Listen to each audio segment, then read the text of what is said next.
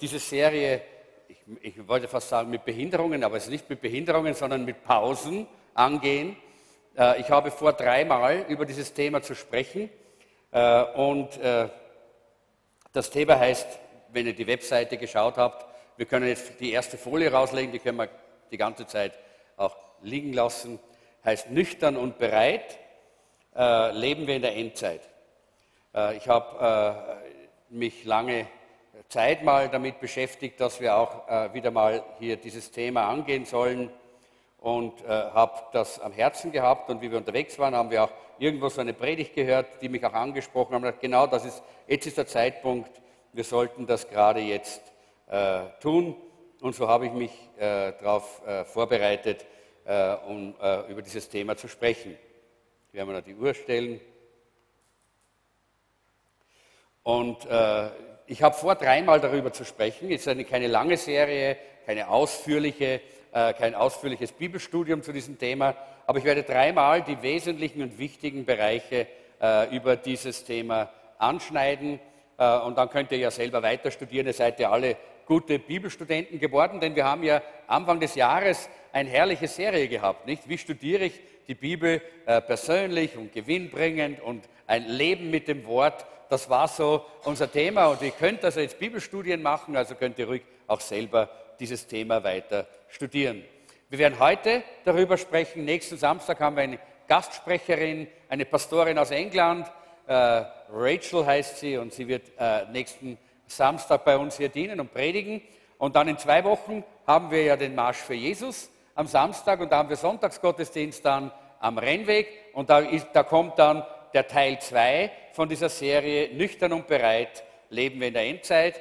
Und dann haben wir ein Wochenende, wo wir, Jeanette und ich, nicht da sind, weil wir in Großrust eine Gemeindeeinschätzung machen, weil wir diese Gemeinde beraten und unterstützen und mentoren und sponsern. Sind wir da nicht da, aber dann, das Wochenende drauf, das ist das Wochenende, wo unser Begegnung mit Gott Wochenende ist, da ist dann Teil 3 dieser Serie Nüchtern und bereit. So haben wir alle 3 Teile dann so ein bisschen mit einem Abstand und ihr habt Zeit, das zu verdauen und zwischendrin euch selbst damit zu beschäftigen. 1. Petrus 1, Vers 13. Ich habe heute keine Mitschriften für euch, möglicherweise liefere ich sie euch nach im Internet, dann könnt ihr es dort euch runterladen, falls ihr es braucht. Aber jetzt müsst ihr halt ein bisschen mitschreiben auf einem Blatt Papier und die Bibel selber aufschlagen. 1. Petrus Kapitel 1, Vers 13, da heißt es, darum seid bereit und stellt euch ganz und gar auf das Ziel eures Glaubens ein.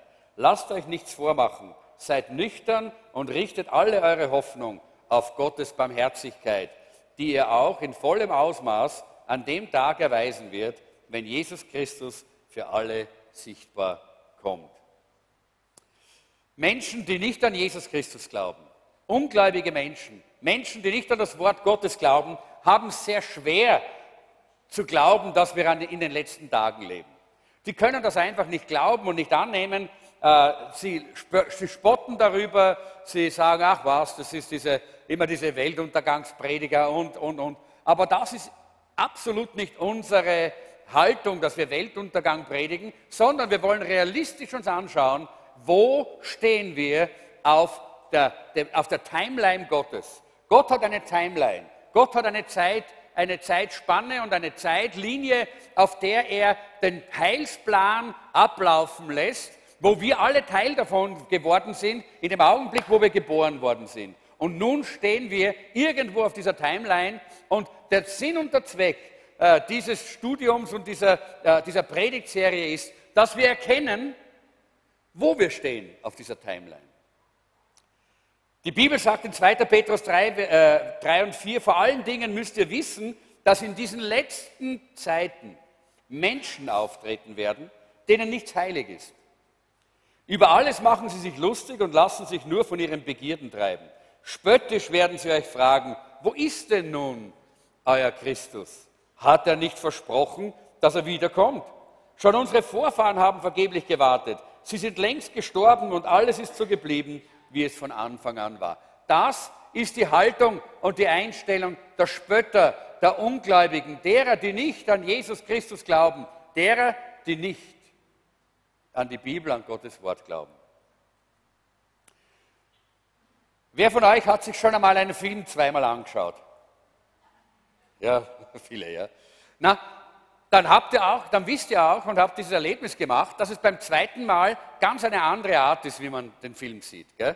Weil wenn man das Ende kennt, dann weiß man nämlich, warum die Leute diese komischen Dinge machen, ja, in dem Film. Warum der so komische Aktionen setzt, weil man weiß ja, was kommt. Ja? Und man weiß ja, warum die gerade jetzt in diesem Moment an eine bestimmte Stelle gehen, weil man weiß ja, was kommt. Ja? Und genauso ist es auch mit dem Studium der Endzeit. Wir studieren die Endzeit, damit wir wissen, was heute geschieht, wo wir es einordnen sollen, warum das ist, warum Gott so wirkt, wie er wirkt in unserer Zeit. Dazu wollen wir das Ende studieren, das in der Bibel klar und deutlich auch gezeigt wird. Darum beschäftigen wir uns mit diesem Thema, denn wir wollen ja in unserer Zeit, wo wir sind, bewusst leben, in einer bewussten Art und Weise durch das Leben gehen. Wir wollen unser Herz zubereiten für diese Zeit.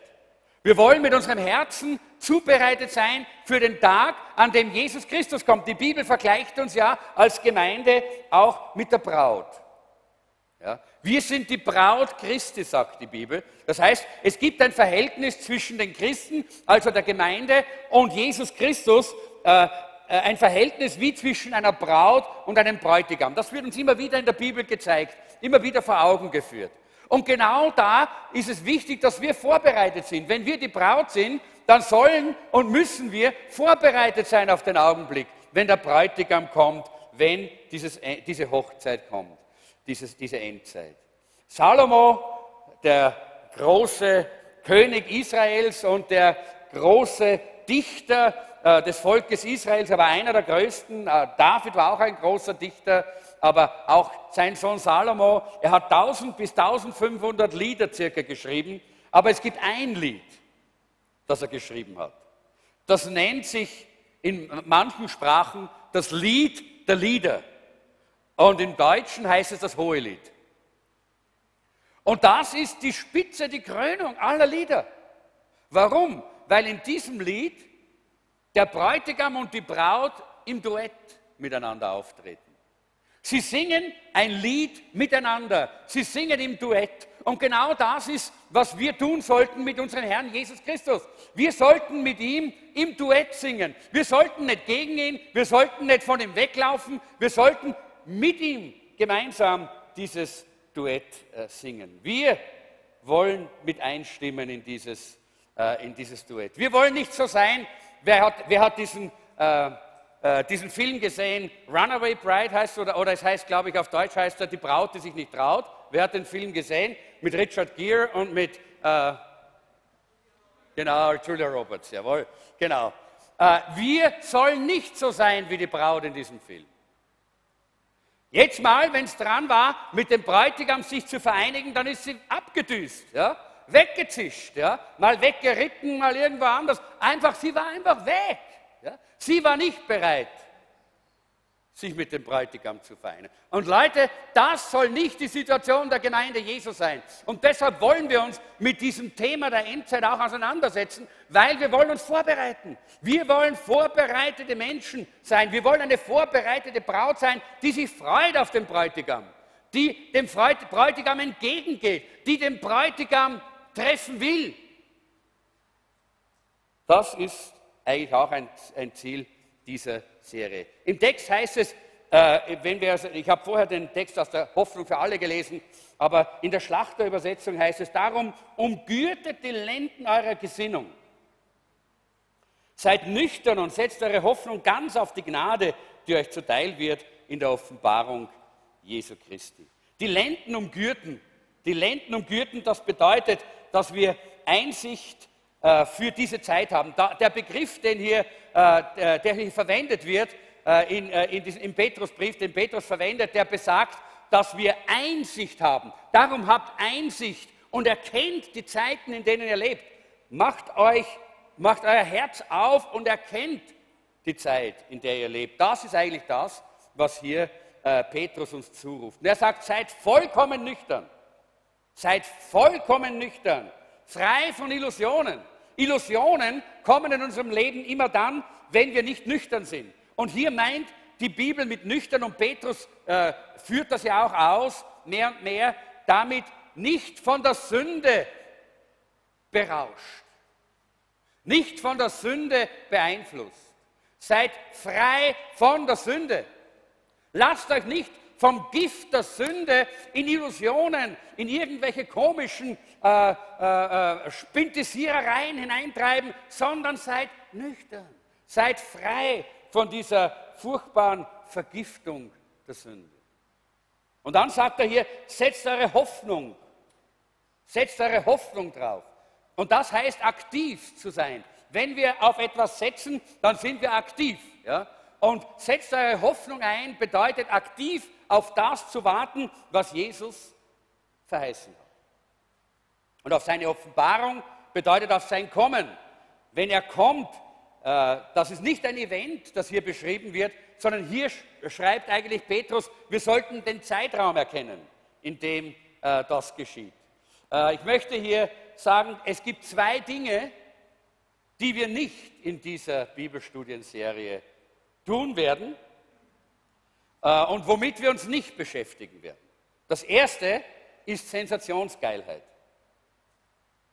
Es gibt so vieles, die nur nach Sensationen gieren. Ja?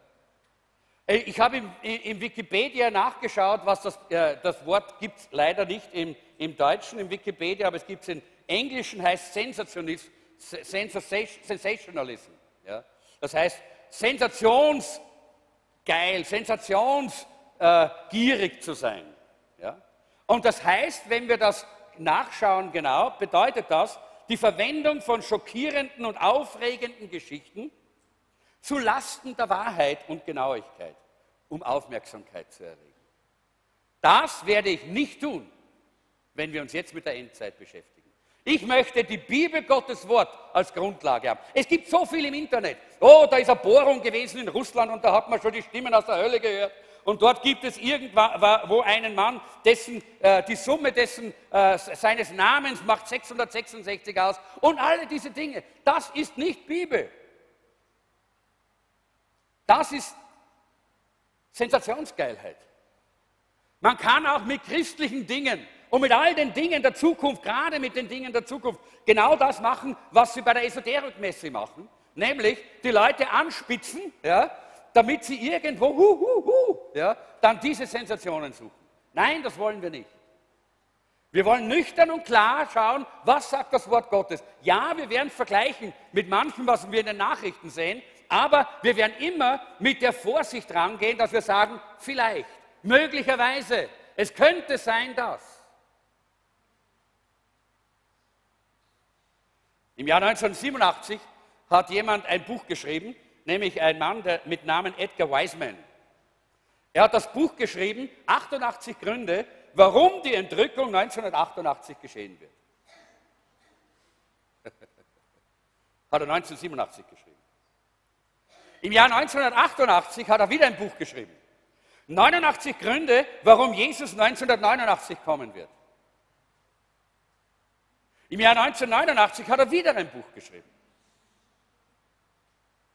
Man könnte sagen, der arme Mann, aber er ist nicht arm geblieben, weil er hat 4,5 Millionen Bücher verkauft. Weil die Menschen Sensationen wollen, versteht ihr? Danach gieren die Menschen. Wenn man nur ein bisschen Sensation hat, oh, dann ist man dabei. Dann hat man Klicks und dann hat man diese und dann hat man Aufmerksamkeit. Das wollen wir nicht in erster Linie. Wir wollen die Wahrheit und die Genauigkeit nicht über Bord werfen. Nur wegen Sensationen. Er hat deshalb so viele Bücher verkauft, weil er hat eine Aussage getroffen bei seinem ersten Buch und er hat gesagt, die Dinge dieses Buches werden nur dann nicht eintreten, wenn die Bibel ungenau ist. Und nachdem die Leute alle an die Bibel geglaubt haben, die Christen, die das gekauft haben, ja, haben sie gedacht, das muss die Wahrheit sein. Nicht? Aber es war es dann ja doch nicht, wir stehen immer noch hier, oder? Also, es geht nicht um Sensationen, Leute, sondern es geht um die Wahrheit und um Klarheit und um die Genauigkeit des Wortes. Das Zweite, was wir nicht tun werden, ist, Wir werden hier nicht ein Realitätsfluchtverhalten unterstützen. Im Englischen nennt man das Escapism. Das bedeutet, wir wollen nur fliehen von der Realität dieser Welt, indem wir uns in irgendwelchen Träumen der Zukunft versinken lassen oder indem wir nichts mehr tun und nur mehr unsere Koffer gepackt haben und warten, bis irgendwann einmal die Posaune ertönt und wir entrückt werden. Nein, auch das ist nicht das Ziel dieser Serie. Auch nicht, dass wir uns einfach nur hineinfallen lassen in Vergnügungen und in das Leben dieser Welt, weil wir einfach fliehen vor der Wahrheit, fliehen vor der Tatsache, dass wir in der Endzeit leben. Dass wir in den letzten Tagen leben, einer Zeit, in der Jesus bald wiederkommen wird. Ich möchte uns 5 Gründe geben, warum wir die Endzeit studieren sollten. Das ist sehr wichtig, dass wir verstehen, warum soll man denn das überhaupt tun?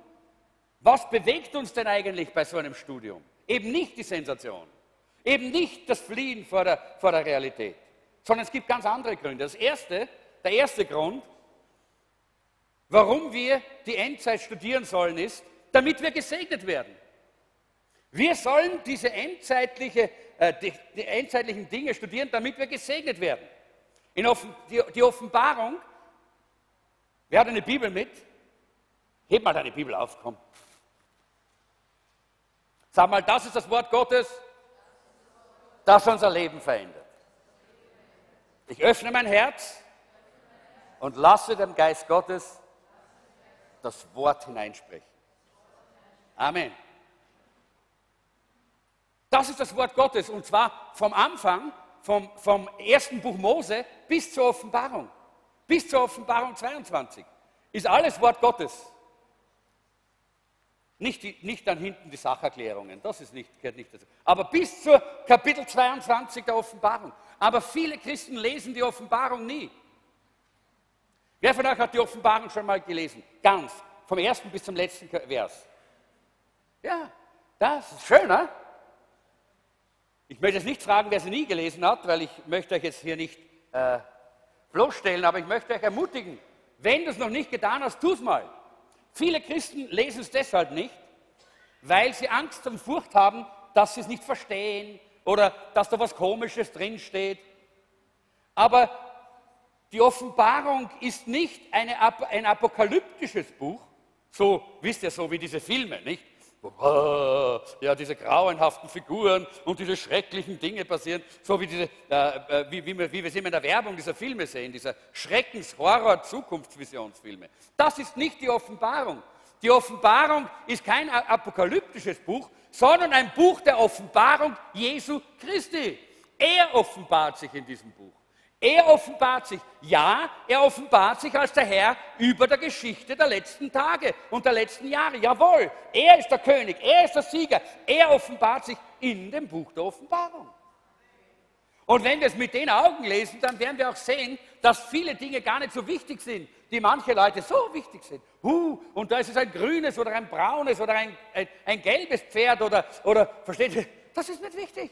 Das sind, ja, die Bibel gibt uns ja Erklärungen darüber. Aber das Wesentliche ist, dass wir Jesus sehen in der Offenbarung. Dass wir ihn erkennen und ihn sehen.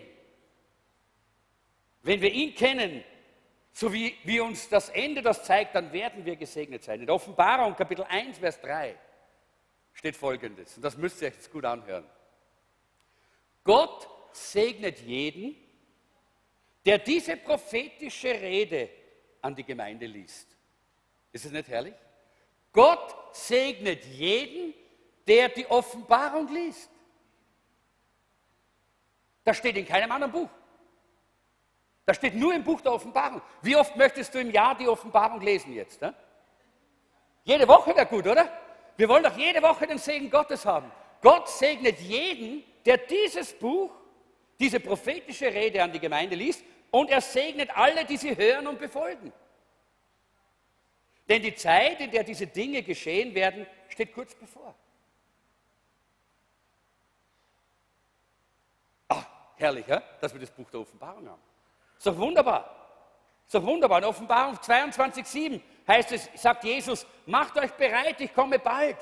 Wirklich glücklich ist, wer sich an die prophetischen Worte dieses Buches hält. Wirklich glücklich ist, wer sich daran hält. Hallo, lesen wir doch die Offenbarung. Ich möchte euch das als Hausaufgabe mitgeben. Für diese kommenden, das sind jetzt in dem Fall, das sind 5 oder 6 Wochen, bis der 3. Teil ist von dieser Serie, da möchte ich euch bitten, dass ihr alle mal die ganze Offenbarung durchlest. Einiges werden wir in dieser Serie anschauen. Nicht alles, aber einiges. Und das wird uns ganz interessant vorkommen. Jesus kommt für seine Braut. Und warum sage ich, lies selber die Offenbarung? Weil du kannst viele Bücher drüber lesen, über die Endzeit. Du kannst auch viel drüber reden. Aber du musst dich selber mal hinsetzen und im Gebet einmal anfangen, das zu lesen und nachzudenken und zu studieren. Dann wird Gott dein Herz öffnen, der Geist Gottes wird diesen Segen in dein Leben hineinlegen. Also erstens, damit wir gesegnet werden, studieren wir die Endzeit. Zweitens, damit wir ermutigt werden, studieren wir die Endzeit. Auch das ist ein wichtiger Punkt, damit wir ermutigt werden. Wir alle brauchen Ermutigung, oder? Und in 1. Thessaloniker, da schreibt im Kapitel 4, von 13 bis 17, wir müssen viele Bibelstellen lesen, weil nur so können wir uns ganz auf das Wort beziehen. 1. Thessaloniker 4, 13 bis 17. Da heißt es, und nun, liebe Brüder, möchten wir euch nicht im Unklaren lassen darüber, was mit den Christen ist, die schon gestorben sind. Ihr sollt doch nicht trauern wie die Menschen, denen die Hoffnung auf das ewige Leben fehlt. Wenn wir glauben, dass Jesus gestorben und auferstanden ist, so dürfen wir auch darauf vertrauen, dass Gott alle auferwecken wird, die im Glauben an Jesus Christus gestorben sind. Wenn er wiederkommt, werden sie dabei sein. Denn das hat uns der Herr ganz gewiss zugesagt. Wer bei der Wiederkunft Jesu noch am Leben ist, wird gegenüber den Toten nichts voraus haben. Auf den Befehl Gottes werden die Stimmen des höchsten Engels und der Schall der Posaune vom Himmel ertönen und Christus wird wiederkommen. Als Erste werden die auferstehen, die im Glauben an Christus gestorben sind. Nach ihnen werden wir, die wir zu diesem Zeitpunkt noch leben, unserem Herrn entgegengeführt, um ihm zu begegnen. Dann werden wir für immer bei ihm sein. Tröstet euch untereinander, weil ihr diese Hoffnung habt. Oder ermutigt euch, Parakaleo heißt das hier, ermutigt euch untereinander mit diesen Tatsachen, mit diesen Worten. Wir alle wissen, dass es nicht leicht ist in dieser Zeit, all das mit anzusehen, was in der Welt geschieht. Und ermutigt und nicht entmutigt zu sein. Der Apostel Paulus sagt genau das. Wir sollen uns nicht ermutigen, indem wir die Dinge einfach vom Tisch wischen. Wir sollen uns nicht ermutigen, indem wir einfach die Dinge unter den Teppich kehren und so tun, als gäbe es sie nicht. Nein. Gerade jetzt, wenn wir daran denken, was im Irak passiert mit dieser muslimischen radikalen Gruppe der ISIS, wo sie Kinder köpfen in Serie und derartige grauenhafte Dinge tun, wo Tausende und Abertausende hingeschlachtet werden, weil sie Christen sind, weil sie keine Moslems nach ihrem Glauben sind. Gerade in dieser Zeit, wo es diesen christlichen Holocaust gibt, jetzt gerade, auch dort im Irak, gerade da könnten wir sagen, könnte Paulus uns sagen, ermutigt einander, indem ihr euch sagt, bei euch wird das nie passieren. Nein, das sagt Paulus deshalb nicht, weil es nicht gesagt ist, dass es nicht bei uns auch passieren kann. Sicher, selbstverständlich kann es auch bei uns passieren. Es ist nur jetzt nicht da. Aber wer hat das gedacht noch vor 5 oder 10 Jahren, dass es dort sein wird? Niemand. Also wir wissen nicht, was in dieser Endzeit alles passieren wird. Und deshalb ist die Ermutigung nicht, hey, so schlimme Dinge werden uns nicht passieren. Das gibt es bei uns einfach nicht. Nein, es kann alles in dieser Endzeit passieren, denn die Bibel sagt uns, dass die dämonischen Mächte, der Geist des Antichristen am Wirken ist. Und das ist ein Zeichen für die Endzeit. Ein Zeichen der Endzeit ist, sagt uns Paulus, dass der Geist des Antichristen am Wirken ist. Und der ist gegen alles, was Gott erhöht. Der ist gegen alles, was Jesus sagt. Der ist gegen alles, worin Jesus verherrlicht wird und Gott erhöht wird. Und deshalb ist es so wichtig, dass wir uns richtig ermutigen. Wie können wir uns ermutigen? So wie Paulus sagt, ermutigt euch, indem ihr auf Jesus schaut, der kommt und alles in die gerechten und richtigen Wege bringt. Denn nicht Jesus hat nie gesagt, dass wir kein Leid haben werden, dass wir keine Probleme haben werden, keine Schwierigkeiten. Nein, aber er hat gesagt, ich komme wieder und dann werde ich euch zu mir holen und ich habe eine Wohnung für euch im Himmel und da wird es kein Leid mehr geben, da wird es keine Krankheit mehr geben, da wird es keine Schmerzen mehr geben, da wird es keine Gewalt mehr geben, denn ich bin der Friedefürst, sagt Jesus. Versteht ihr? Das ist die Hoffnung, die wir haben. Wir sollen uns einander ermutigen, indem wir sagen, der Herr kommt wieder, der Herr kommt und er macht alles super. Ganz gleich, ob du jetzt in Schmerzen, in Krankheit, in finanziellen Schwierigkeiten, in Problemen in der Familie oder sonst wo steckst, dann schau auf Jesus. Er kommt und er macht alles in Ordnung. Halleluja. Das ist die Ermutigung der Endzeit. Das ist die Ermutigung. Darum studieren wir die Endzeit, weil wir wissen, er kommt bald. Er kommt bald und mit ihm kommt die Herrlichkeit des Himmels. Und das ist unsere Hoffnung. Und das ermutigt uns auch mitten in den Schwierigkeiten. Halleluja. Drittens, wir studieren die Endzeit, damit wir beten können. Ja, damit wir beten können. Leute, es ist so wichtig, dass wir ins Gebet gehen. Dass wir hinter diesen Menschen stehen, die in großer Not sind.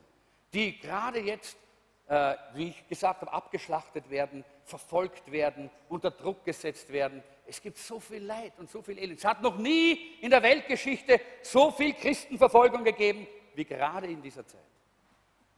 Alle 11 Minuten wird ein Christ um seines Glaubens willen getötet in dieser Welt. Jetzt rechnen mal aus, wie viele das am Tag sind. Ja? Überall in der ganzen Welt, zu jeder Minute, gerade während wir jetzt hier zusammensitzen, werden Christen gefoltert, gequält. Und es ist wichtig, dass wir beten. Und damit wir richtig beten können, brauchen wir auch ein Bild von dieser letzten Zeit. Müssen wir wissen, was geschieht und was Gott vorhat. In 1. Petrus 4, Vers 7, da heißt es, bald wird das Ende dieser Welt kommen. Telos heißt das dort, das Ende dieser Welt. Das Ziel, das ist nicht nur das Ende, dass es aufhört, sondern das ist auch das Ziel. Nämlich das Ziel, dass die Menschen guten Willens mit Jesus vereint werden und im Himmel in Ewigkeit bleiben. Das ist dieses Telos.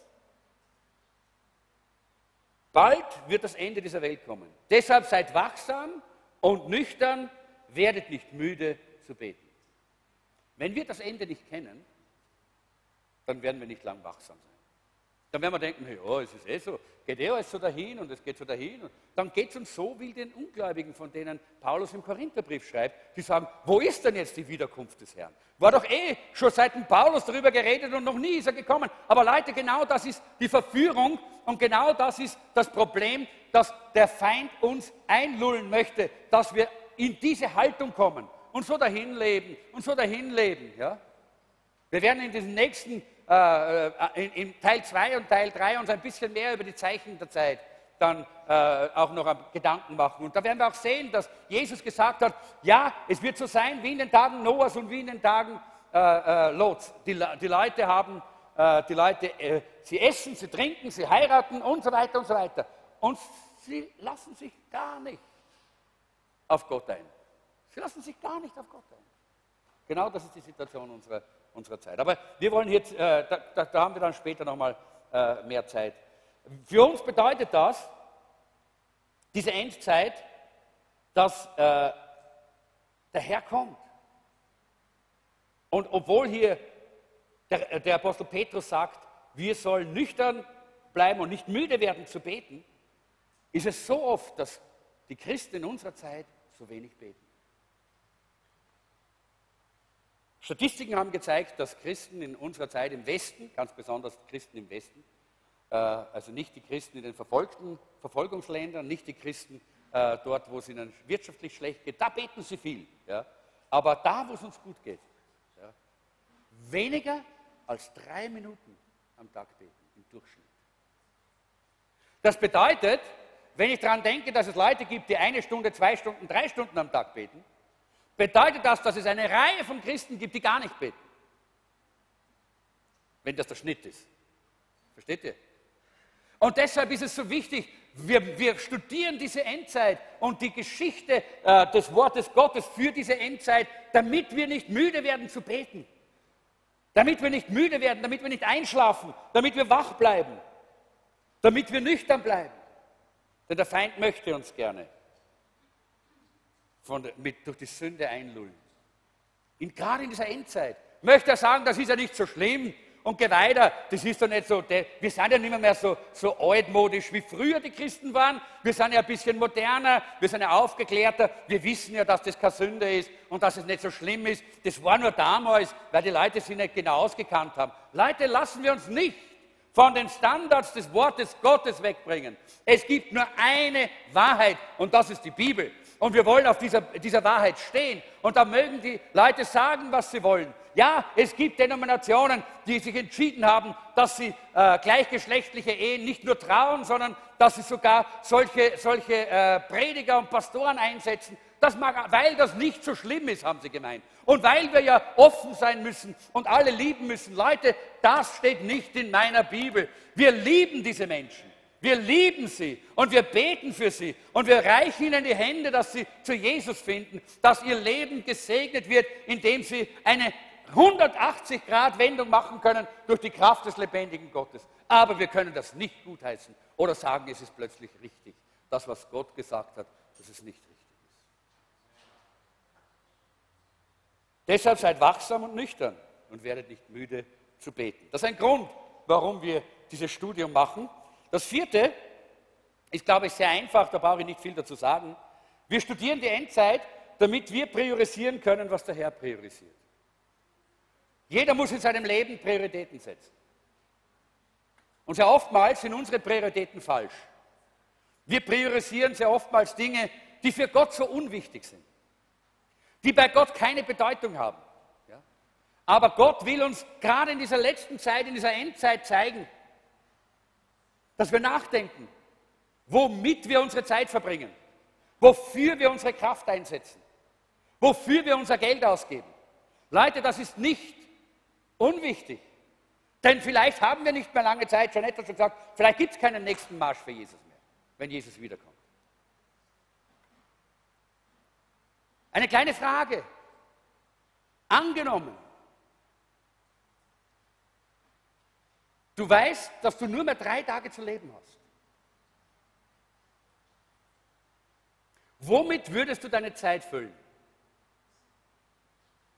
Wohin würdest du dein Geld geben? Wie würdest du deine Kraft in diesen 3 Tagen investieren? Denk mal so über dein Leben nach. Das ist der Grund, warum wir Endzeit studieren, damit die Prioritäten Gottes für uns wichtig werden. Die Prioritäten, die in der Ewigkeit einen Wert haben. Nicht die Prioritäten, die hier in der Welt alle so, wo wir Applaus kriegen und wo wir so schön angeschaut werden und wo uns alle Achtung und Komplimente entgegenbringen. Das ist alles fein, aber das ist ein Nebenprodukt, das ist unwichtig. In der Ewigkeit wird das alles nicht mehr gefunden werden. Sondern die Prioritäten Gottes, das, was Ewigkeitswert hat, das muss wieder auf dem Platz 1 und 2 und 3 und 4 und 5 unseres Lebens sein. Wisst ihr, ich könnte jetzt diese Geschichte lesen, ich merke aber, dass die Uhr leider, ich würde sie gerne ein bisschen langsamer laufen lassen, aber das habe ich noch nicht geschafft. Irgendwie läuft die immer gleich schnell. Lest selber, schreibt euch das auf, Matthäus Kapitel 25, die Verse 1 bis 13. Das ist die Geschichte, wo Jesus von den 10 Jungfrauen spricht, die Brautjungfern sind und die eingeladen sind, zur Hochzeit zu kommen. Und zwar Matthäus 25, 1 bis 13. Matthäus 25, 1 bis 13. Bitte schreibt euch das auf. Lest das selber.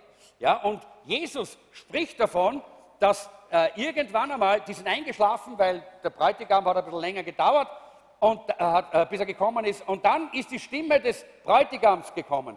Und dann sind sie aufgewacht, dann wollten sie alle gehen. Und 5 haben noch Lampen gehabt, wo Öl drin war und waren bereit. Und 5 haben es nicht gehabt.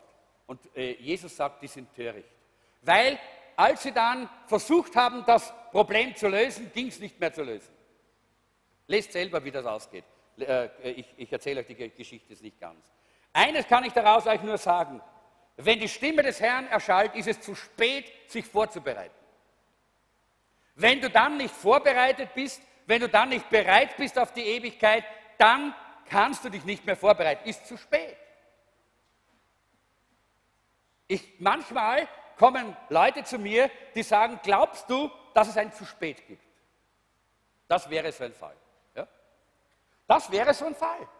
Jetzt ist die gute Zeit, jetzt ist die angenehme Zeit, jetzt dürfen wir uns beschäftigen mit dem Thema. Jesus kommt bald, bist du bereit? Jesus kommt bald, komm, bereite dich vor. Denn wenn die Stimme des Herrn erschallt, dann ist es zu spät. Jetzt musst du dich vorbereiten. In 2. Timotheus 4, Vers 8 sagt Paulus, der Herr hält für mich einen Siegespreis bereit. Und er wird ihn mir geben, aber nicht mir allein, sondern allen, die voller Sehnsucht auf sein Kommen warten. Voller Sehnsucht auf sein Kommen warten. Ich freue mich schon auf unseren Hotspot heute, weil ich Sehnsucht habe, ihm zu begegnen. Sehnsucht nach seiner Nähe. Sehnsucht. Ich möchte, dass mein Herz voller Sehnsucht nach Jesus ist. Damit Jesus jeden Augenblick in meinem Leben kommen kann. Sei es, dass er mich heimholt oder sei es, dass die Entrückung passiert. Spielt keine Rolle. Aber ich möchte bereit sein. Ich möchte auch diesen Preis haben. Das kriegt nämlich nicht jeder. Sondern Paulus sagt, das ist ein spezieller Preis, den kriegt die Gruppe, die ihn mit Sehnsucht erwartet. Wer möchte den Preis? Ich möchte ihn. Ha! Eine ganze Reihe. Okay, dann lass uns unsere Herzen füllen mit Sehnsucht nach Jesus. Sei dabei im Gebet. Sei dabei, Gott zu suchen. Lass den Geist Gottes dein Herz in diese Richtung auch wirklich verändern. 5. Wir sind schon fast beim 6. Punkt. 5. Wir studieren die Endzeit, damit wir am Tag des Gerichts erfolgreich sein können. Das ist ein langer Satz, ich sage es nochmal. Damit wir am Tag des Gerichts erfolgreich sein können. Oh, jetzt merken wir alle, wie einige steif werden. Was, Gericht? Gericht? Gericht, ich habe mich doch bekehrt. Was heißt Gericht? Gericht? Leute, alle werden wir ins Gericht gehen. Aber nicht ins Gericht, wo wir verdammt werden. Aber zur Beurteilung müssen wir alle gehen. Das sagt uns die Bibel, sehr klar. Alle gehen durch ein Gericht. Die Bibel sagt, es ist dem Menschen gesetzt zu sterben und danach kommt das Gericht. Ja? Wir müssen nicht mehr in das Gericht, in dem nein, da wird nicht mehr in diesem Gericht verhandelt. Es gibt 2 verschiedene Gerichte, die wir sehen in der Offenbarung und in der Bibel. Einmal der weiße Thron. Die Bibel spricht von diesem weißen Thron in Offenbarung Kapitel 20, Vers 13. Das Meer gab die Toten her, die darin waren, und der Tod und das Totenreich gaben die Toten her, die in ihnen waren. Sie alle wurden nach ihren Taten gerichtet. Vor dem weißen Thron bei diesem Gericht, dort sind lauter Ungläubige. Dort ist kein einziger Gläubiger. Denn wir als Menschen, die Jesus Christus in ihr Herz aufgenommen haben, wir kommen nicht mehr in dieses Gericht, sagt die Bibel. In dieses Gericht kommen wir nicht. Das Zweite ist der Richterstuhl Christi. Alle, die dort stehen, sind Gläubige. Dort ist kein einziger Ungläubiger. Und da heißt es in Matthäus 12, 36, ich sage euch das, weil ihr am Gerichtstag Rechenschaft ablegen müsst. Ich muss nochmal, da spricht Jesus zu Gläubigen, zu solchen, die ihr Leben Jesus gegeben haben, zu solchen, die Jesus im Herzen haben. Und da sagt er, ich sage euch das, weil ihr am Gerichtstag Rechenschaft ablegen müsst über jedes unnütze Wort, das ihr geredet habt. Zeit zum Weinen, oder?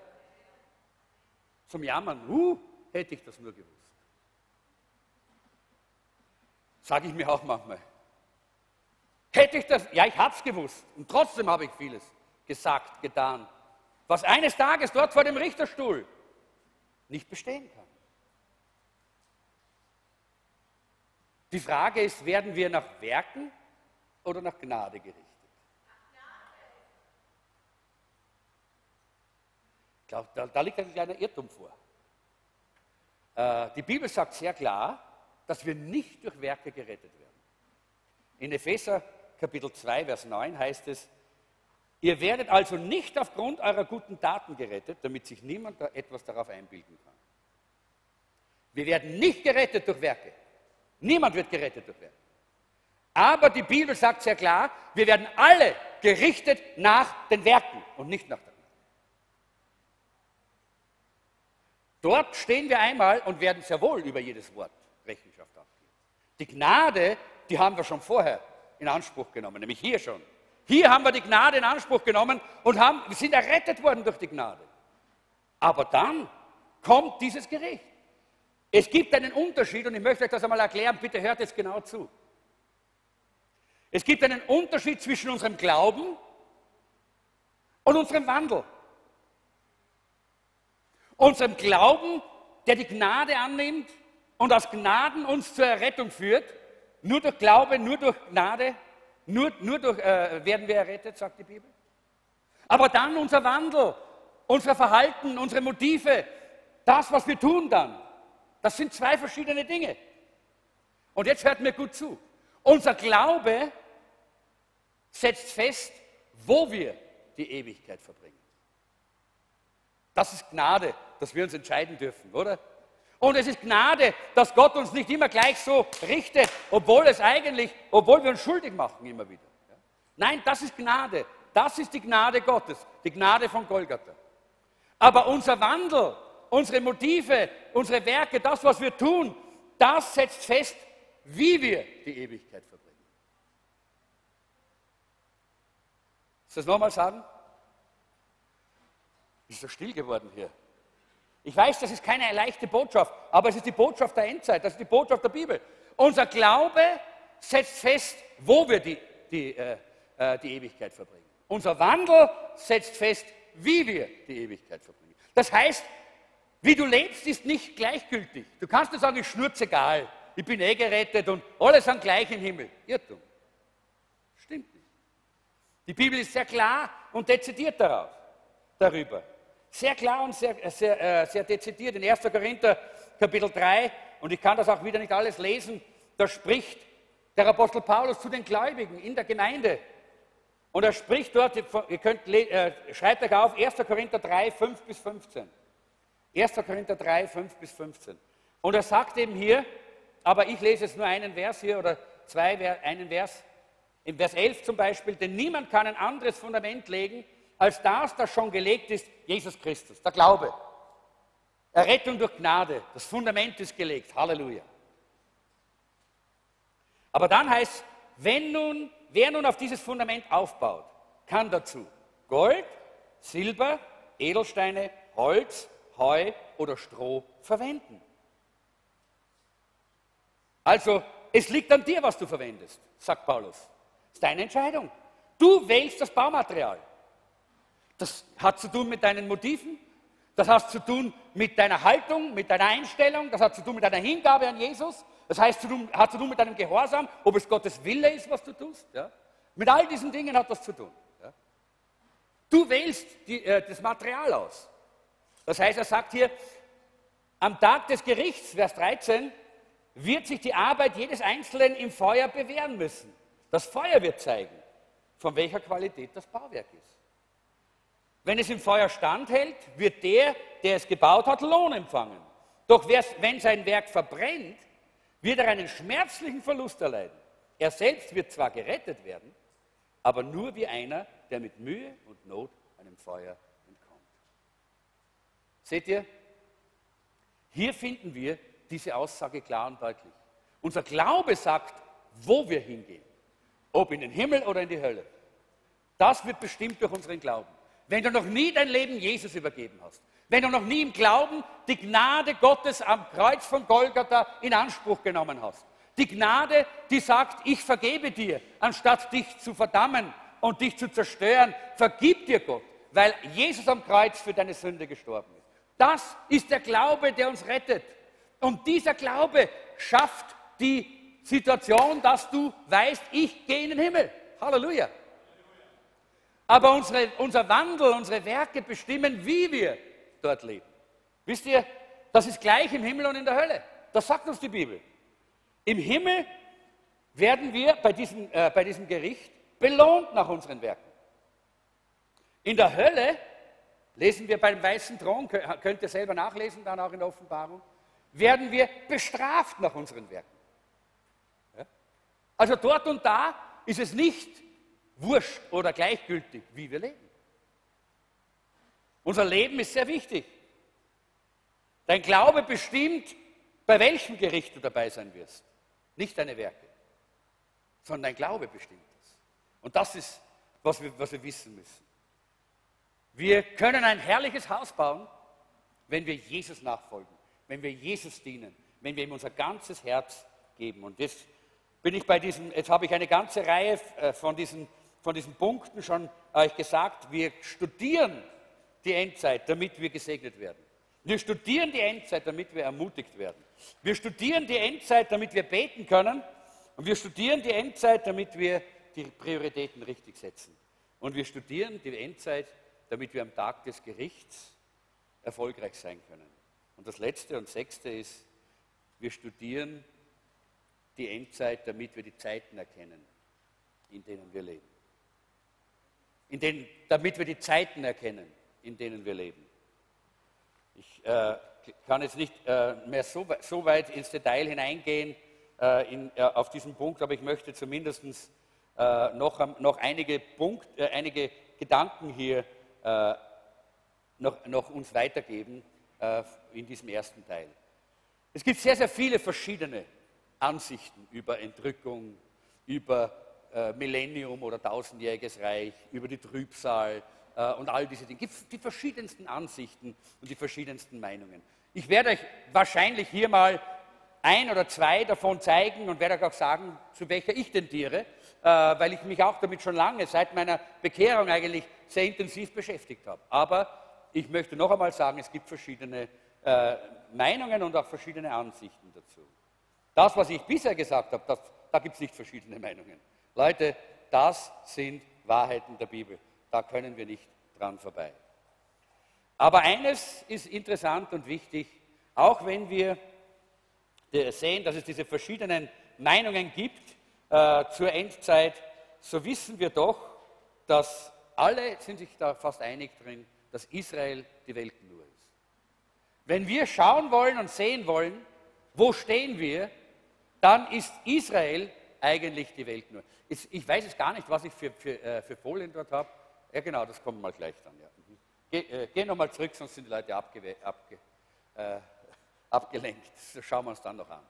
Israel ist die Uhr an der Weltgeschichte. Wenn wir wissen wollen, wo wir stehen, dann müssen wir uns Israel anschauen, dann müssen wir schauen, was in Israel passiert. Propheten haben vorausgesagt, was mit Israel passieren wird. Jahrhunderte, Jahrtausende haben Propheten Prophezeiungen abgegeben, was mit Israel geschieht, wenn sie ungehorsam sind, was mit dem Volk Israel passieren wird, wie sie weggeführt werden aus dem Land, wie sie zerstreut werden in aller Welt. Aber die Prophetie war auch da, es wird wie ein Wunder sein, an einem Tag wird der Baum wieder lebendig werden.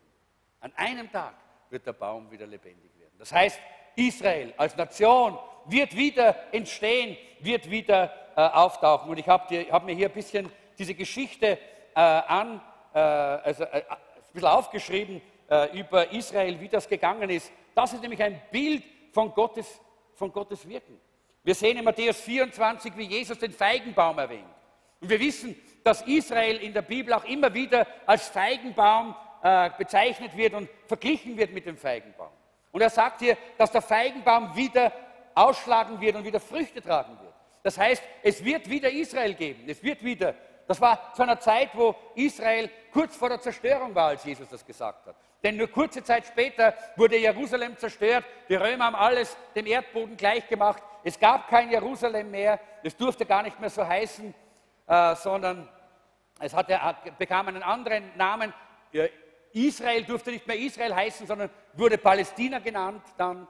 Das wurde alles umbenannt und mehr oder weniger sollten die Juden, das Volk der Juden, vom Erdboden verschwinden. Aber Gott hat den Zeitpunkt gesetzt, wo die Endzeit sich zeigen wird, wo die Endzeit beginnt. Und das war im Jahr 1948. Wir wissen, dass bereits 1918 die ersten Juden angefangen haben, nach damaligen Palästina einzuwandern. Es gab damals diese Kibbutz-Bewegung und es wurden sehr viele Kibbutze aufgebaut, wo Juden, die das Land gekauft haben, sich angesiedelt haben in dieser arabischen Wüste, wo nichts und gar nichts gewachsen ist. Und man hat immer gedacht, dieses Palästina ist so ein fruchtloses und so ein unglückliches Land, da wird nie was geschehen. Wirtschaftlich ist das völlig unwichtig und unbedeutend. Und dann hat Gott sein Volk, die Israeliten, zurückgeholt und plötzlich begann das Land wieder zu blühen. Und plötzlich gab es wieder Früchte und plötzlich gab es die ersten Jaffa-Orangen, kann ich mich erinnern. Plötzlich gab es die ersten Bilder von einer blühenden Wüste. Plötzlich kamen wieder diese Meldungen, was alles dort geschehen ist, weil Gott sein Volk zurückgebracht hat in dieses Land. Das war bereits in den Jahren von 1918 bis 1948, aber dann kam es eben hier im Jahr 1948 eben dazu, dass dieser Staat im Mai wurde der Staat Israel wieder ausgerufen, wurde gegründet im Mai 1948. Bitte? 14. Mai. Am 14. Mai wurde dann der Staat Israel wieder gegründet und der Chefrabbiner Shlomo Goren hat damals gesagt, die letzten Tage, das Zeitalter des Messias ist angebrochen. Das war damals der leitende Rabbiner im Volk Israel. Das waren die Männer und Frauen, die das Wort Gottes gut kannten und die auch die prophetische Rede kannten. Und er hat damals das ganz klar zum Ausdruck gebracht, wie damals dieser Staat wieder gegründet worden ist. Jetzt ist die Endzeit am Voranschreiten, am Vorwärtsgehen. Und wir sind mittendrin, Leute.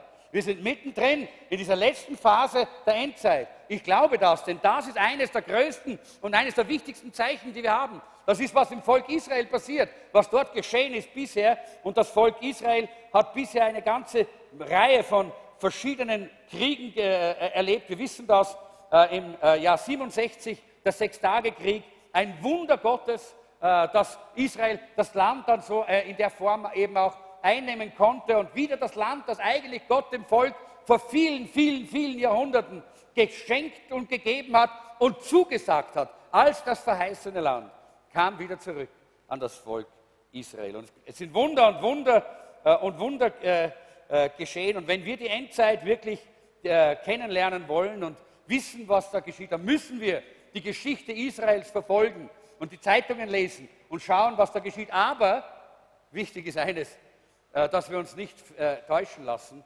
Die Zeitungen in der westlichen Welt sind alle pro-arabisch und anti-israelisch. Das bedeutet, wir sind nicht anti-arabisch, ganz und gar nicht. Wir lieben die Araber genauso wie die Juden. Ja? Aber wir wissen, dass das einfach nicht objektiv berichtet wird, was dort geschieht. Und deshalb ist es wichtig auch, sich mit solchen Nachrichten zu beschäftigen, die das objektiv schildern, was dort im Land Israel auch wirklich vor sich geht und was dort geschieht. Der Prophet Hesekiel hat vor vielen Jahrhunderten eine Prophetie gegeben in Hesekiel 38 und 39. Und zwar, er hat damals gesagt, es wird eines Tages ein großes Heer kommen aus dem Norden. Das ist das Heer von Gog und Magog, heißt das hier in der Bibel, im Hesekiel. Wir können das jetzt nicht alles lesen, weil einfach die Zeit so fortgeschritten ist. Ich habe mir da ein paar Verse rausgeschrieben, die werden wir uns jetzt anschauen. Und da heißt es, Menschenkind, richte deinen Blick auf Gog im Land Magog. Das ist Hesekiel 38. Auf den Fürsten von Rosch, Meschech und Tubal, weissage gegen ihn und sag, so spricht Gott der Herr, Gog, Fürst von Rosch, Meschech und Tubal, ich werde gegen dich vorgehen, ich lenke dich und treibe dir Haken in den Kiefer, ich führe dich und ein ganzes Heer heraus, deine Fußtruppen und deine Reiterei, alle prachtvoll bekleidet. Es ist ein großes Heer mit Lang- und Rundschild und alle haben ein Schwert in der Hand. Paras, Kusch und Put werden sich dir anschließen, alle mit Schild und Helm. Auch Gomer und sein Heer wird dir folgen, ebenso die Heere von Bet-Togarma aus dem fernen Norden. Ja, viele Völker sind bei dir. Rüste dich und sei bereit, du und dein Heer, das bei dir versammelt ist. Nach langer Zeit wirst du dann den Auftrag erhalten. Und dann gehen wir auf die Berge Israels zu gehen. Und da heißt es, am Ende der Zeit wirst du in ein Land kommen, dessen Volk sich vom Krieg erholt hat und das aus vielen Völkern gesammelt wurde. Dort auf den Bergen von Israel, die lange verwüstet waren, aus vielen Völkern wurden die Menschen zurückgebracht. Sie wohnen alle in Sicherheit. Nun ziehst du herauf wie ein Unwetter. Wie eine Wolke wirst du kommen, um das Land zu bedecken. Du und dein riesiges Heer und die vielen Völker an deiner Seite. So spricht Gott der Herr. In jener Zeit wird dir etwas in den Sinn kommen. Du wirst einen bösen Plan aushecken und sagen, ich werde gegen ein ungeschütztes Land ziehen. Ich werde die angreifen, die ruhig leben und ohne jede Argwohn sind, die keine Mauern und auch keine verriegelten Tore haben. Israel ist in einem ständigen Kriegszustand gewesen seit damals, seit das Land gegründet worden ist. Denn immer haben die Araber es bedroht und immer noch wissen wir, dass es dort die Ideologie gibt, in einigen Ländern, auch im Iran gibt es diese Ideologie, Israel muss von der Landkarte verschwinden. Dieses Land und dieses Volk muss ins Meer getrieben werden, muss ausgelöscht werden. Und genau das ist ja auch das Dogma der Hamas-Bewegung und all dieser verschiedenen Bewegungen. Sie wollen Israel aus dieser Gegend ausmerzen. Warum? Weil es eine Schande für die islamischen Völker ist. Denn wenn du die Landkarte anschaust, wirst du sehen, ringsherum überall sind viele große islamische Länder und Staaten und nur ein kleines Land mittendrin, trotz dem Islam und bleibt jüdisch, dem lebendigen Gott hingegeben, das ist das Volk Israel. Und das ist wie ein Dorn im Auge dieser arabischen Staaten. Und deshalb waren sie immer irgendwie im Krieg und unter Druck, aber wir wissen, dass die islamische Ideologie keinen Frieden mit Israel zulässt. Und hier sagt uns der Ezekiel, Gog aus Magog, ist die erste Folie bitte, und wir werden uns einmal anschauen, das ist eine Karte, die ein bisschen zeigt, wie damals die Völker verteilt waren, von denen hier der Prophet Hesekiel spricht. Und er spricht sehr klar und deutlich, dass diese Völker gemeinsam Israel angreifen werden. Schaut mal, das kleine blaue Land hier. Seht ihr das? Kann man fast nicht ausnehmen, oder? Das ist Israel. Und schaut mal diese vielen islamischen Länder ringsherum. Warum haben die das nötig? Ja? Das ist mehr als nur eine kleine Sache. Das ist ein ideologischer, das ist ein geistlicher, das ist ein Endzeitkrieg, Leute. Da geht es um die Endzeit. Und wir sehen hier diese verschiedenen Länder, und da sehen wir Magog, ganz oben Magog, das ist Russland. Und wir wissen, dass Russland jetzt eine Zeit lang, nachdem die Sowjetunion zerfallen war, keine so große politische Rolle gespielt hat, aber wir haben eine neue Zeit. Wir alle wissen das. Ich kann jetzt nicht prophetisch sagen, welche Rolle Putin spielen wird in dieser Endzeit, aber er wird eine Rolle spielen, das glaube ich. Er ist ein Mann, der so ist wie Hesekiel, diesen Fürsten von Gog und von Magog und von Meschech bezeichnet, nämlich gewalttätig, stark und gewalttätig und mächtig. Und wir schauen und wir sehen, wie Putin seinen Willen durchsetzt, wo immer er will. Er geht durch, er marschiert durch, er tut, was er will. Und er hat nur ein Ziel. Er möchte gerne das großrussische Reich wiederherstellen, die ehemalige Sowjetunion, das großrussische Reich. Denn das ist genau dieser Zusammenhang, der dann im Hesekiel 38 eines Tages gegen Israel marschieren wird. Da ist Magog, das ist Russland, mit Satelliten dabei. Da ist Goma, das ist Deutschland, wird auch dabei sein. Da ist Tubal, das sind die Staaten hier an der Kaspischen See. Ganz besonders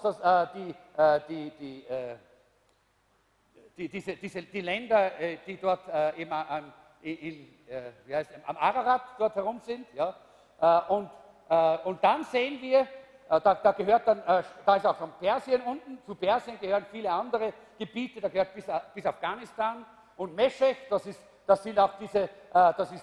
der Tschikistan und all diese Länder, die früher einmal auch Teil der Sowjetunion waren. Und dann haben wir Togarma, und Togarma ist überhaupt eine ganz interessante Geschichte. Das ist nämlich die heutige Türkei. Ja? Und wenn du vor 10 Jahren, oder ich würde sagen, die meisten, wenn du vor 10 Jahren gesagt hättest, die Türkei wird eines Tages gegen Israel marschieren, dann hätten dich alle ausgelacht. Weil die Türkei war ein Bündnispartner von Israel. Die Türkei hatte einen Bund mit Israel, die Türkei war ein Unterstützer irgendwo von Israel bis zu einem gewissen Grad, Aber dann kam das Jahr 2010 und da kam diese Geschichte mit dem Schiff. Und es war eigentlich nur ein kleiner Vorfall, aber er hat die ganze Welt erschüttert und die Türkei wurde ein Feind von Israel. Und schon sind wir wieder näher bei Hesekiel 38, weil auch Kogama wird marschieren. Auch die Türkei wird gegen Israel marschieren. Und wenn wir schauen, die meisten dieser Länder sind islamische Länder. Russland ist nicht islamisch, sondern nur 20% islamisch, aber hat eine sehr große Sympathie für die islamische Ideologie und die islamischen Länder. Und deshalb sehen wir hier, wir wissen, zum Beispiel da unten an der Kaspischen See, da haben wir Aserbaidschan, da haben wir Georgien und man hat früher gedacht, ach, die sind doch alle jetzt frei, die sind alle weg, die sind ja nicht mehr mit Russland. Aber denkt an 2010, als damals Russland in Georgien einmarschiert ist. Ja? Und schon wieder wurde ein Stück von dieser Prophetie von Hesekiel 38 wieder sichtbar. Auch afrikanische Länder, nämlich Put und Kusch. Da sehen wir, das ist Libyen und wir haben gerade jetzt wieder gehört, wie in Libyen jetzt gerade wieder das Durcheinander ist und die Rebellen sind dort dran und alles geht durcheinander und alles geht nur darauf an, Gewalt und immer ist Israel schuld. Ja?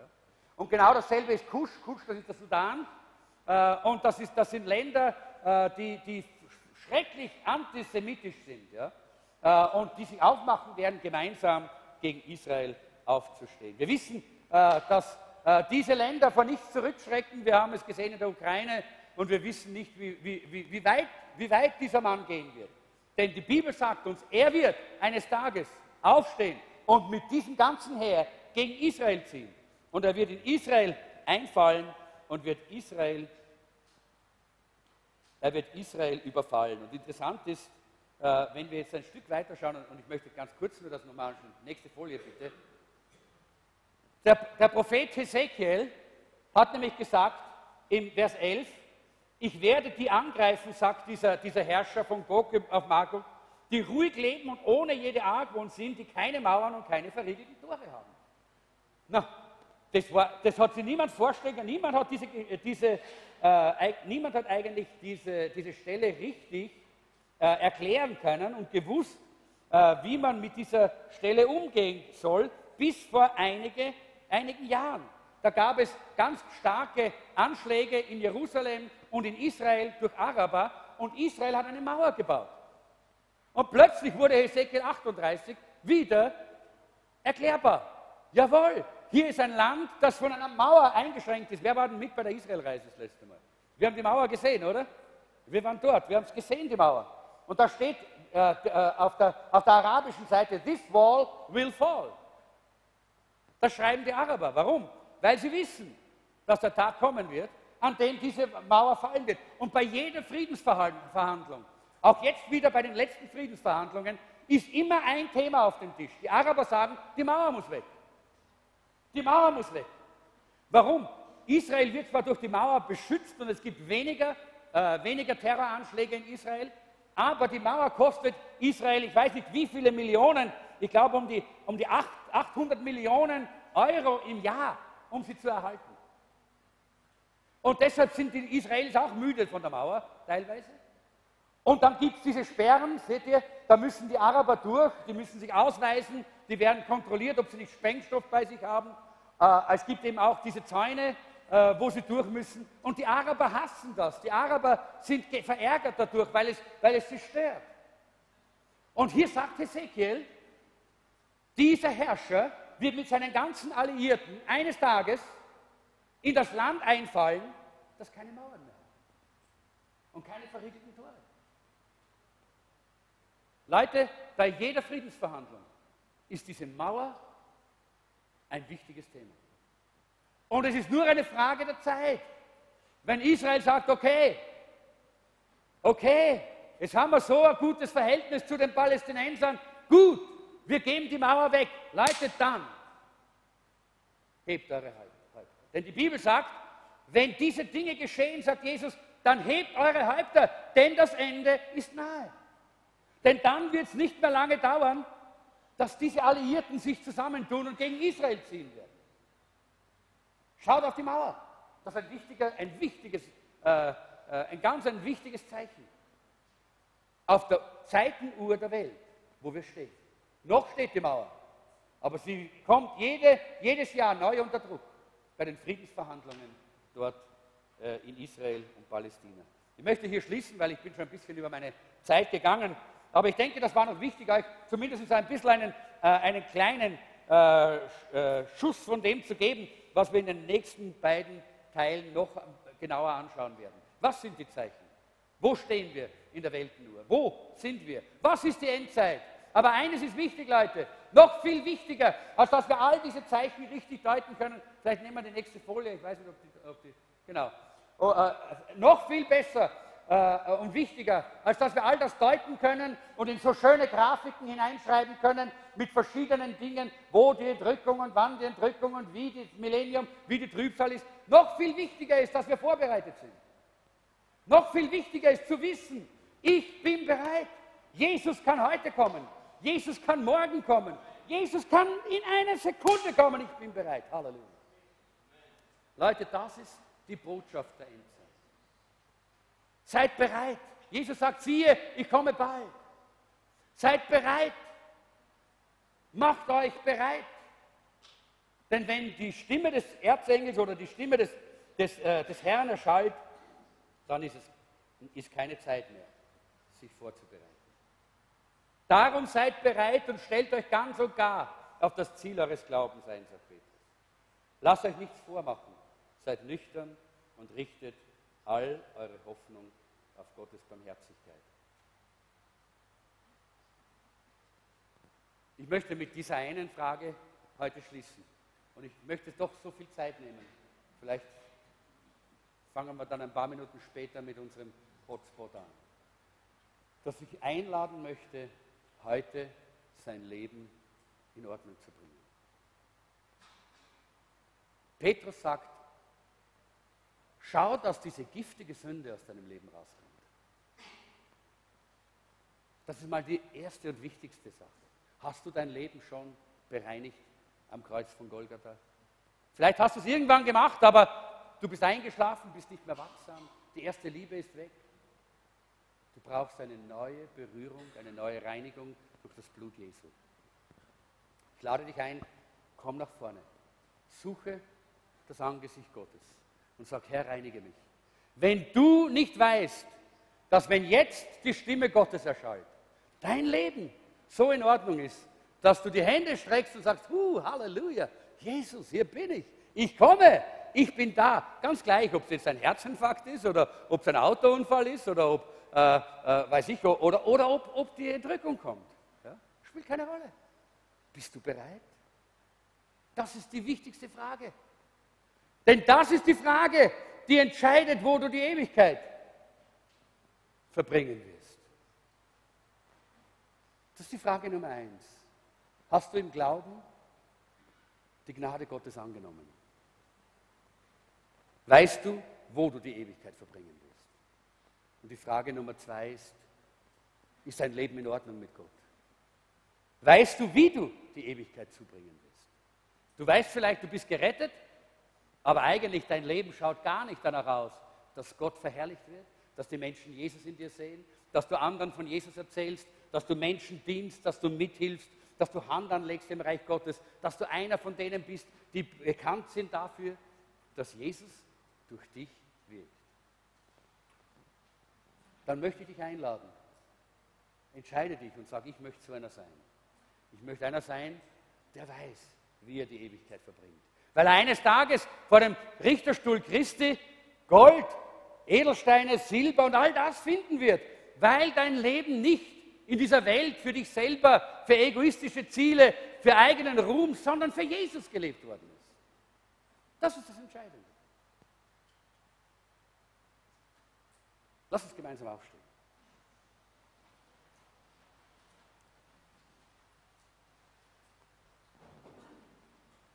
Herr Jesus, ich danke dir, dass du durch deinen Heiligen Geist zu uns redest und dass du unsere Herzen bewegst und berührst und du möchtest so gern, dass wir alle bereit. Ich glaube, es genügt einer. Ich möchte euch bitten, dass ihr unten bleibt. Ganz einfach deshalb, weil ich glaube, dass ihr auch die Chance haben sollt, jetzt auch auf die Einladung Gottes zu reagieren. Ich weiß, Patrick kann das dann nachher nachziehen. Aber wir alle wollen uns jetzt in die Gegenwart Gottes stellen. Ja? Einfach in die Gegenwart Gottes stellen. Und es geht jetzt nicht um einen großen Lobpreis, sondern es geht darum, dass einfach hier durch diese leise Anbetungsmusik wir einfach die Freiheit spüren. Wir können in die Gegenwart Gottes treten. Und ich möchte einfach jetzt wirklich, dass jeder Einzelne diese Entscheidung trifft und sich jetzt wirklich vor Gott prüft. Geh nicht weg von hier, wenn du dir nicht sicher bist. Herr, ich danke dir, dass du geredet hast und jetzt auch weiter redest. Heiliger Geist, du hast uns in dein Reich hineingeführt, hineingezogen und du möchtest, dass wir gerade jetzt, in diesem Augenblick, bereit sind. Bereit für die Ewigkeit. Bereit für diese herrlichen Geschehnisse, die vor uns liegen. Danke, Herr, die Endzeit ist was Fantastisches. Und du hast uns gerade in diese Zeit hineingeboren. Wir danken dir dafür. Halleluja. Danke, dass wir in dieser spannenden Zeit sein dürfen. Aber hilf uns, dass wir nüchtern und bereit sind. Dass wir uns nicht von der Sünde verführen lassen und dass wir uns nicht von der Welt einschläfern lassen, sondern dass wir bereit sind, Herr. Und ich bete für jeden, der hier ist. Heiliger Geist, komm und rede jetzt.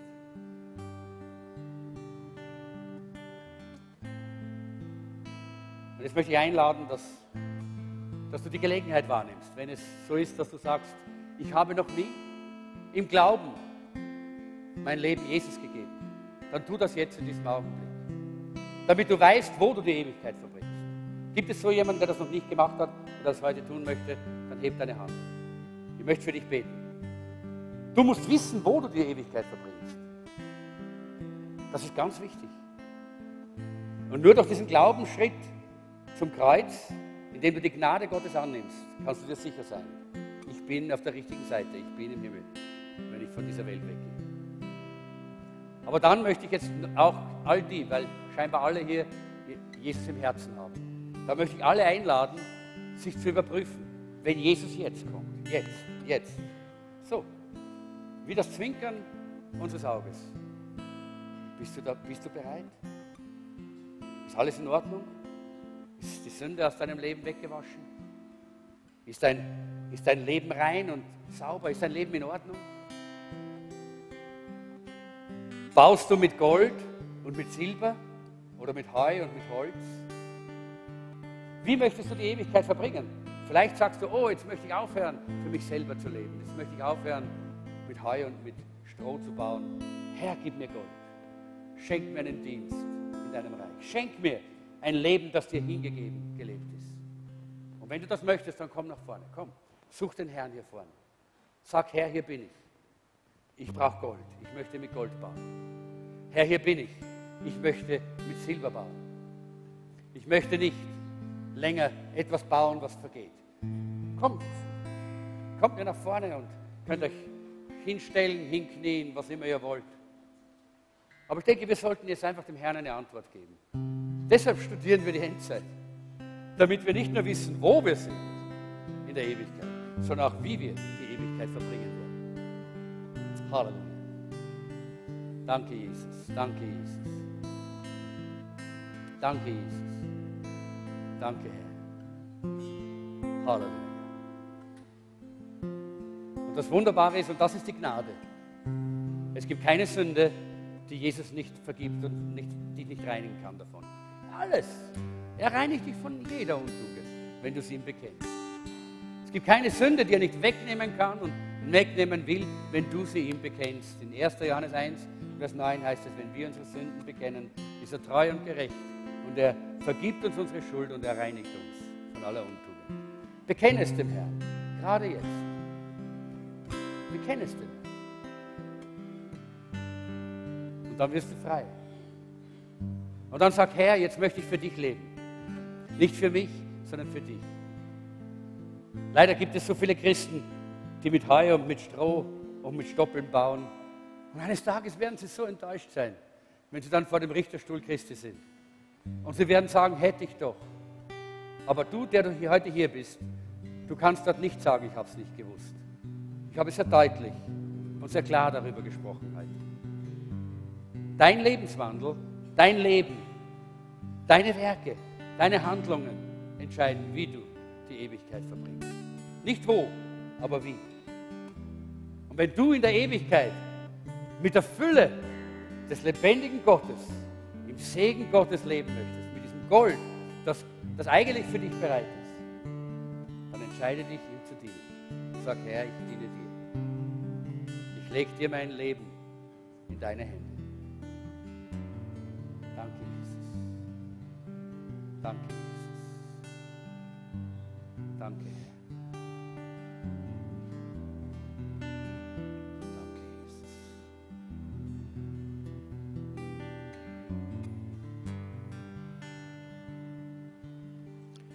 Es ist mein Verlangen, dich ehren,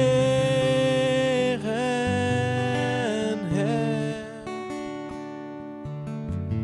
Ja, mit ganzem Herzen bitte ich dich an.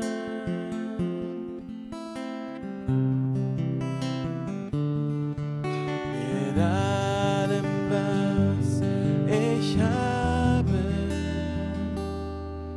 preise ich dich, Herr. Alles, was mir lieb ist in dir.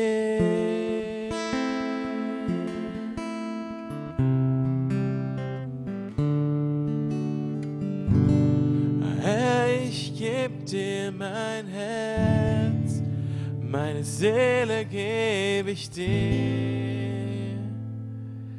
Ich leb für dich allein, jeder Atemzug für dich, nichts nehm ich mehr für mich. Herr, wirke du in mir. Lass uns das jetzt doch gemeinsam als ein Gebet singen. Herr, ich gebe dir mein Herz, meine Seele gebe ich dir. Das ist es, was es bedeutet. Mit Gold, mit Silber zu bauen, mit Edelsteinen und nicht mit Heu und Holz und Stoppeln. Nicht mein eigener Wille, was ich will, was ich mir vorstelle, was ich gern möchte, wie es mir am besten taugt. Das ist es nicht. Das ist Holz und Heu und Stoppeln. Ja, der Apostel Paulus sagt, deshalb wirst du nicht verloren gehen. Denn wenn du dich entschieden hast und die Gnade Gottes vom Kreuz von Golgatha angenommen hast, dann weißt du, wo du die Ewigkeit verbringst. Aber Leute, es tut mir selber um meine Momente, Gelegenheiten, Tage, Stunden, Minuten, hoffentlich nicht Monate oder Jahre, so leid, die ich nicht mit Gold und Silber gebaut habe. Denn ich weiß, dass es das ist, was eines Tages, wenn ich dort bin, meinen Jesus ehren wird. Ihn, den ich so liebe, weil er mich zuerst geliebt hat. Er wird geehrt durch das, was ich gebaut habe. Und wenn das alles verbrennt, habe ich nichts. Habe ich nichts, womit ich ihn ehren kann. Mein Herz ruft nach Jesus, nach dem Heiligen Geist. Herr, bitte hilf mir. Zeig mir jeden Tag, wie ich mit Gold, Silber und Edelsteinen bauen kann. Wie ich auf mich selber verzichten kann. Wie ich mich selber zurückstellen kann. Wie ich deine Werte, wie ich deinen Willen an die erste Stelle setzen kann. Die Prioritäten richtig setzen. Die Prioritäten Gottes. Und während wir das singen, lade ich dich ein, dass du genau das dem Herrn sagst. Das ist ein Schrei und ein Ruf aus meinem Herzen. Wenn es aus deinem Herzen auch so ruft, dann sagst du mir. Während wir das singen, Herr, ich gebe dir mein Herz. Meine Seele gebe ich dir. Halleluja.